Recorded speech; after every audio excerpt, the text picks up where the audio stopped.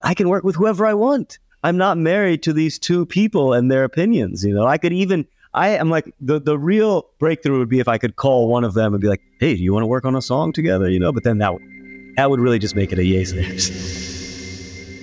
Welcome to the Showcast, a show about music, culture, and Memphis. As we live into our mission of building community through music, education, and diversity, we look forward to interviewing artists, musicians, movers, and shakers about how they're writing their own stories and building their own communities. For almost 90 years, the show has stood the test of time as a beacon of hope in the heart of Memphis.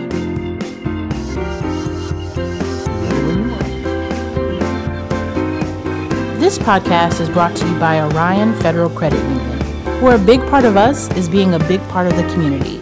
Visit orionfcu.com to see how Orion is redefining banking.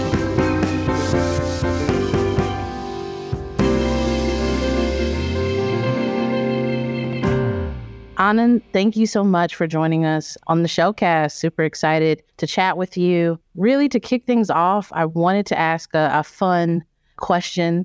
Who is Anand Wilder? If you could describe yourself using 5 adjectives. Oh my God. I hate distilling myself into small little bites. God, I would say I'm a happy person, a passionate person. I love to laugh, and I love good food, and I'm obsessed with music, I would say. Awesome. Were those adjectives or those were verbs? I don't really know. I never was good with the grammar, Close enough. I feel like we got a good kind of snapshot. And so you're originally from Baltimore, correct? That's right. Yep. Born and raised. Awesome. What was it like growing up in Baltimore? And I guess, how did it musically influence you and how you create today? I was so steeped in music in Baltimore, and I didn't, I kind of took it for granted at the time. But from age 2, at age 2, I started playing violin because my older sister was in this program. It was called the Baltimore Talent Education Center. Oh, cool. And it was I think it was a tax-funded program.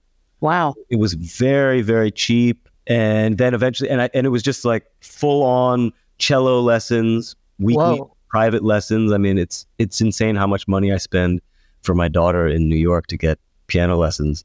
Yeah. It was all, I just took it for granted. It was just like, and that was my church. I'm not a religious person, but it was every Saturday was orchestra. Every Thursday was cello, and my dad was my chauffeur, and he would just take me. And I really felt like kind of this royalty, because I was pretty good at cello. I was pretty good, and it was like, nice. Don't let him wash dishes. You don't want to mess up the cello fingers. I like that. Yeah. And then in 3rd grade, I distinctly remember being in the car and over here and listening to the radio, and it was this director of this boy choir saying that he wanted people to come. And my mom was like, do you want to do this too? And I was like, yeah, I'll do it. And so that was 2 practices, Monday and Wednesday every week. Wow. And then those performances were usually at churches, Mm-hmm. That was like Sundays. So it was just full on all the time, Wow. And I loved it. It was great. And then you go to the orchestra camps and the choir camps and going on these trips to New York to play in some, it's like all these memories of childhood. And then in school, I went to this kind of this private school outside of Baltimore, and there was a pretty good arts program there too, like very good, like musical theater. And so I was acting in all the plays, I can still quote, I was like the Prince of Morocco and stuff. Shakespeare and all the Into the Woods and that kind of thing. So that happened. And then by the time I was in 8th grade, then it was like, okay, let's learn how to play guitar. I kind of learned how to play guitar on my own. Oh, cool. Learning chords from friends. And then it was like, okay, I guess we got to start writing songs. That's a cool thing to do. You got to do it. So I was in a couple bands in high school. And actually the band I was in before I'm Solo is Yesayer, was right. A friend of mine, Chris Keating, who I went to school with from 1st grade on.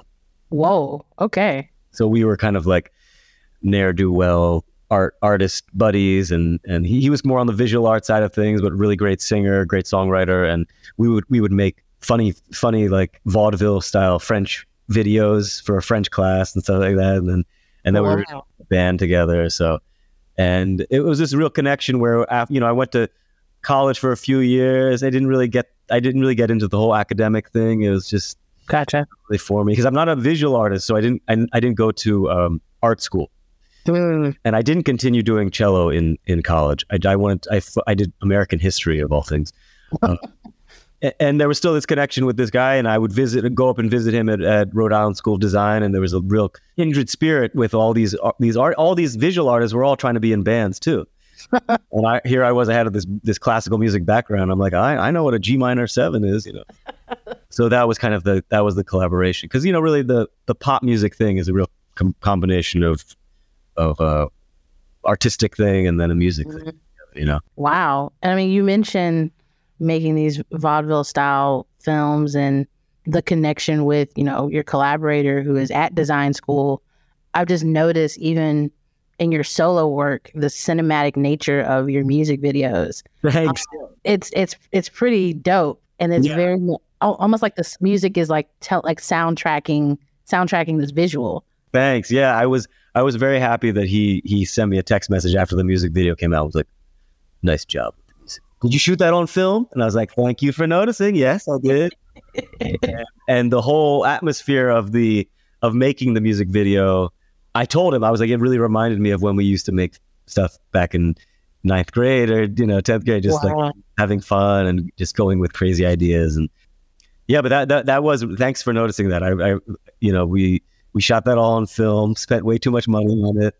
It was still worth it. Like, so, oh my gosh. Thanks. Yeah. I want to make more, you know. Do you kind of like, are you interested in cinematography, or is that kind of another kind of element that you want to make sure is connected with your music?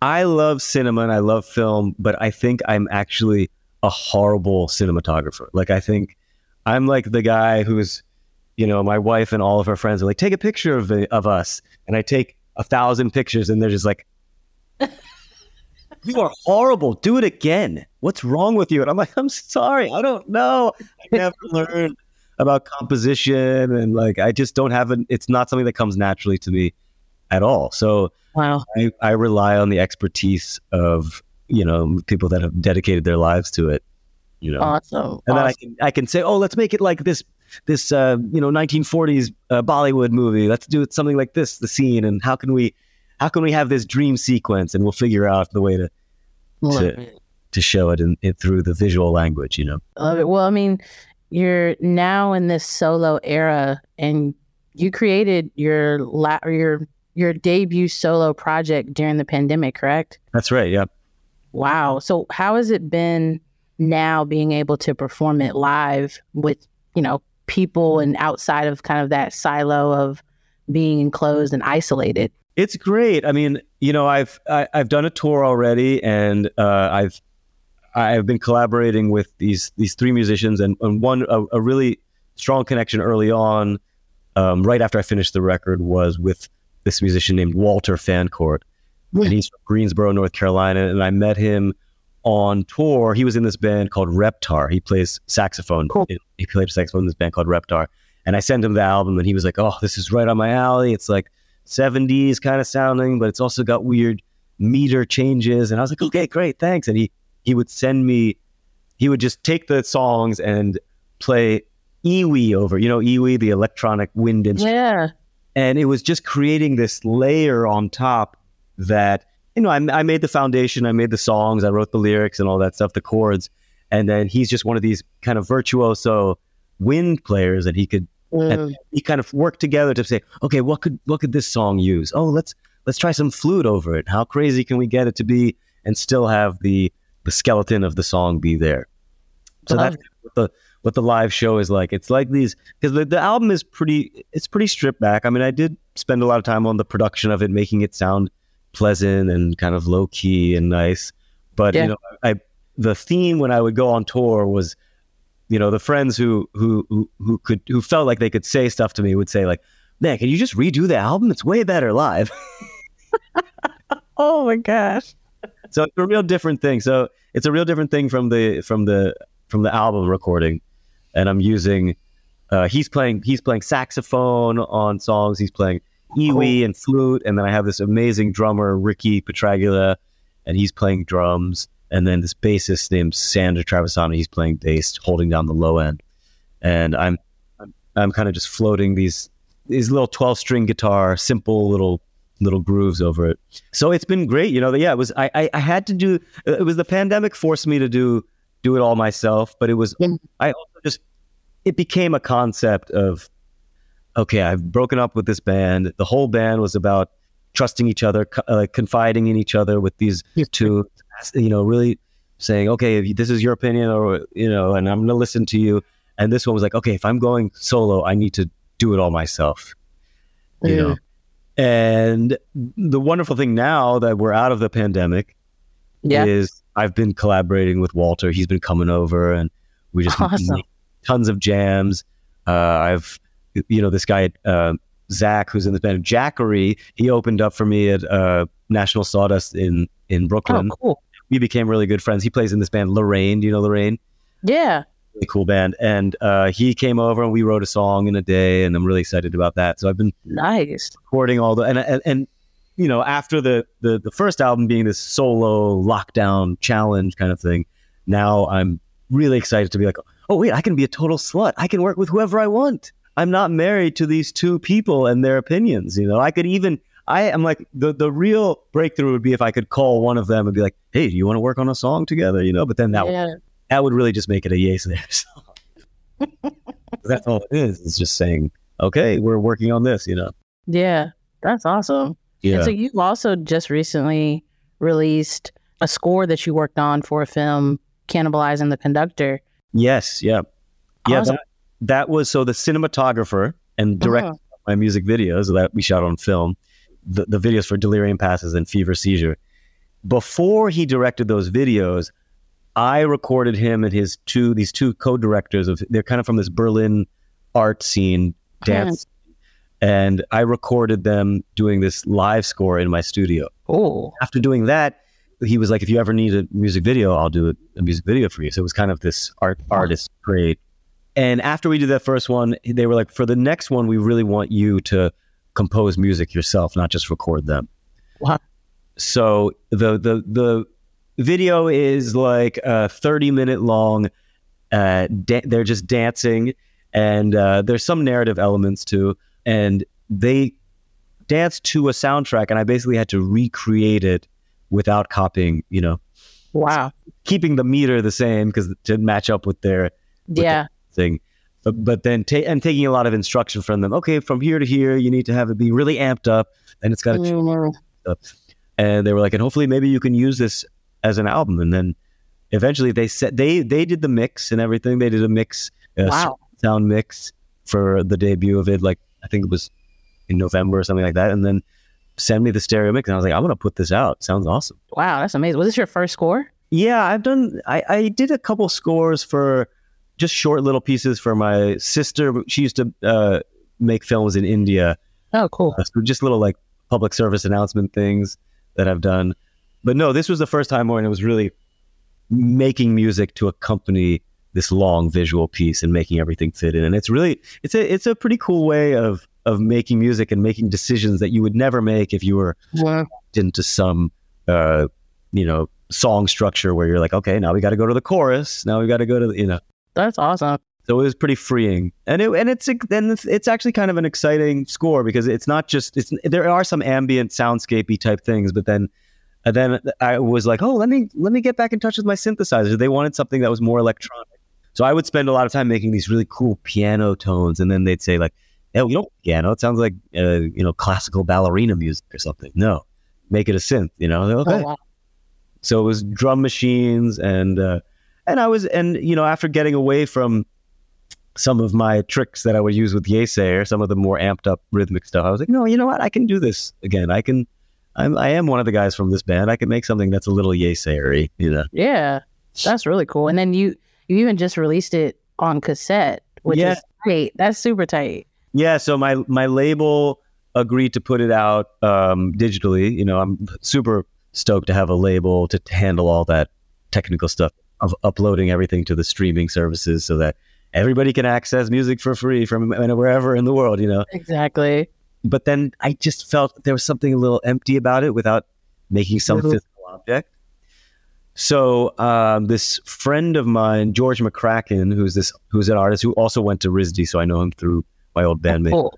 He is in school doing a landscape architecture degree, and he was telling me about this project that he was doing of these imagined lichen gardens.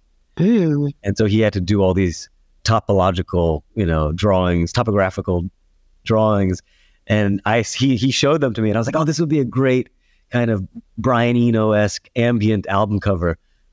And so that's what the cover of the cassette is. I love it. I love it. And it looks like these guys in a kind of weird zone listening to music or something, you know. Yeah, but I like the nostalgic approach, and it's not only nostalgic, but it's also, I don't know, it's just unique, and especially given it's a score that you're releasing, I thought it was just a really cool pairing.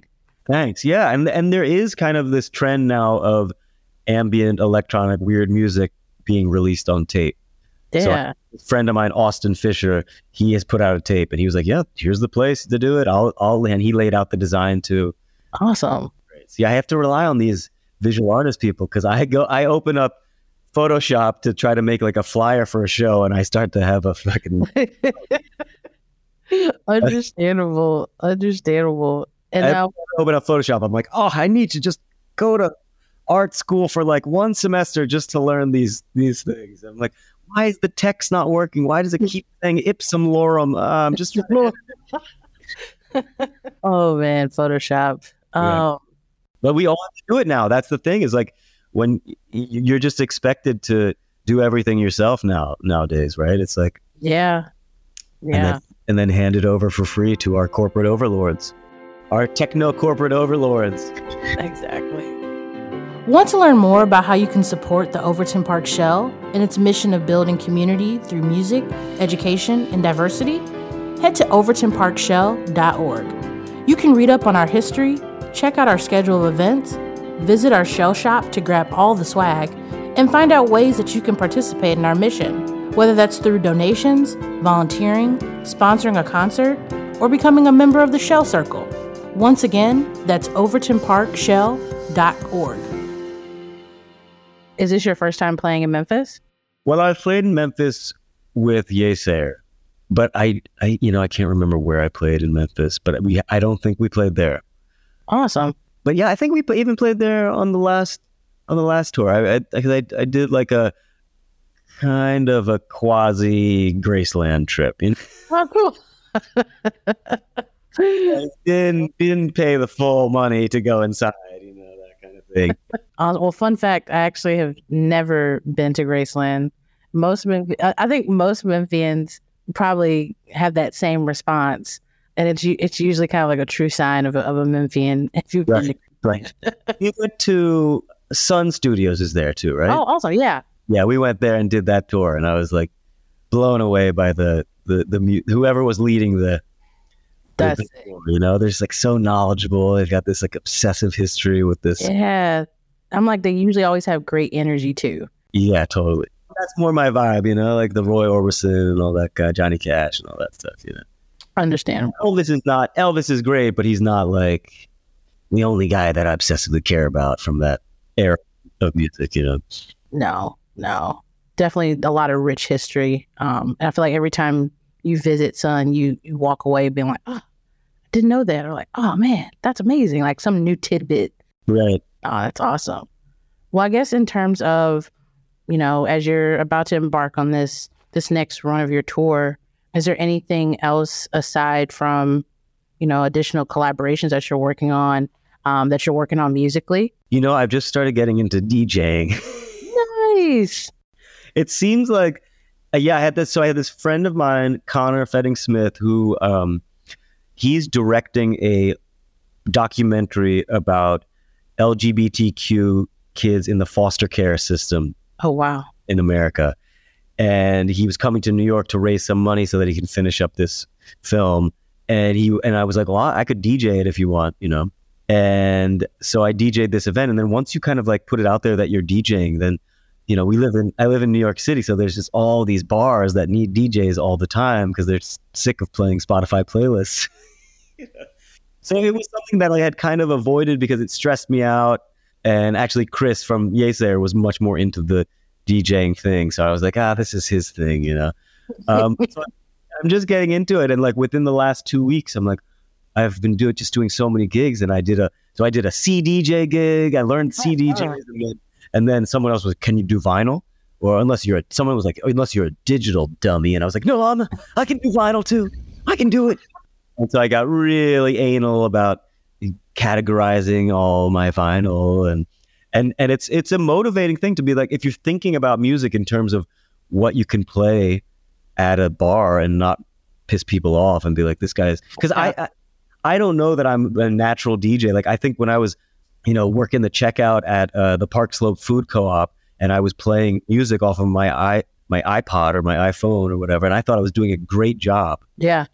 And some other checkout lady comes over and she's like, could you turn this music down? This is horrible. It doesn't make any sense, these transitions. Oh, goodness. And I was thinking I was playing really cool stuff, not like your typical, I mean, there is a genre called supermarket music, you know, which you go into and it's always going to be the same Maroon 5 and Ed Sheeran. And it's fine. That makes you want to buy eggs or whatever. It works. I'm always in the supermarket shazamming a song, being like, what is this? Is this Maroon 5 or is this Ed Sheeran or what is it? But I thought I was doing something a little more eclectic for the Park Slope Food Co-op crowd, but apparently not. They want the basic tunes, you know. So I don't know. I'm getting into it. I feel I did this vinyl thing, and you know I was saving. I categorized all my disco stuff in order of beats per minute, so I could get faster and faster. But I realized there was so much time from like 8 to 10 when nobody's dancing or anything. It's just you want to play weird stuff, and I was like, I need to get more weird stuff. I need to get a more obscure vinyl set up so that for those 2 hours so that people can be like, what is this, man? It's awesome. And then I showed it to I showed my categorization to my friend Nick from Chick Chick Chick, you know that band Chick Chick Chick, and he was like, oh yeah, pretty good. It's a kind of a dollar bin thing. I was like, yeah, dollar bin. I love the dollar bin. Who can afford to buy vinyl that's not from the dollar bin? That's what it's all about. Is being like, can't believe I found this. Exactly. You know, it's only $1. Wow. And I will be selling my records for $30. So please. That's still very reasonable. Awesome. No, that's very cool. That's what I'm getting into. And then also just crank, just trying to finish up. It's once you're doing the live thing and being more active, it's harder for me to for when the pandemic was a great period of time. I think a lot of artists just cranked out music, and their lives weren't really that different than being off of a tour cycle. True. So, obviously, if, people that had just put out albums and were going out on tour and that had to be canceled, that's like super tragic and horrible. And then the way the whole music industry came back with like excessive testing of the artists, it felt very discriminatory to me. But we're all just humans, just flailing, trying to figure out what the best course of action is. It was pretty unprecedented what happened, Yeah. And I don't know if we're fully back from it. I still feel like music was deemed irrelevant. No, what was the word? Unessential. We all kind of realized we were not essential, and now we're trying to crawl back. Yeah. In the face of our corporate techno overlords who just want to have all of our stuff for free and give it out for people for free. It's all right. No, it's all right. I going back to most of my music life was paying someone else so that I could just learn music. So yeah. So I don't know. I feel very privileged that I'm able to do this still. For sure. And can't thank you enough for chatting with me today. Of course, happy to talk. I love it. Awesome. Thank you. All right, thanks so much, McKenzii.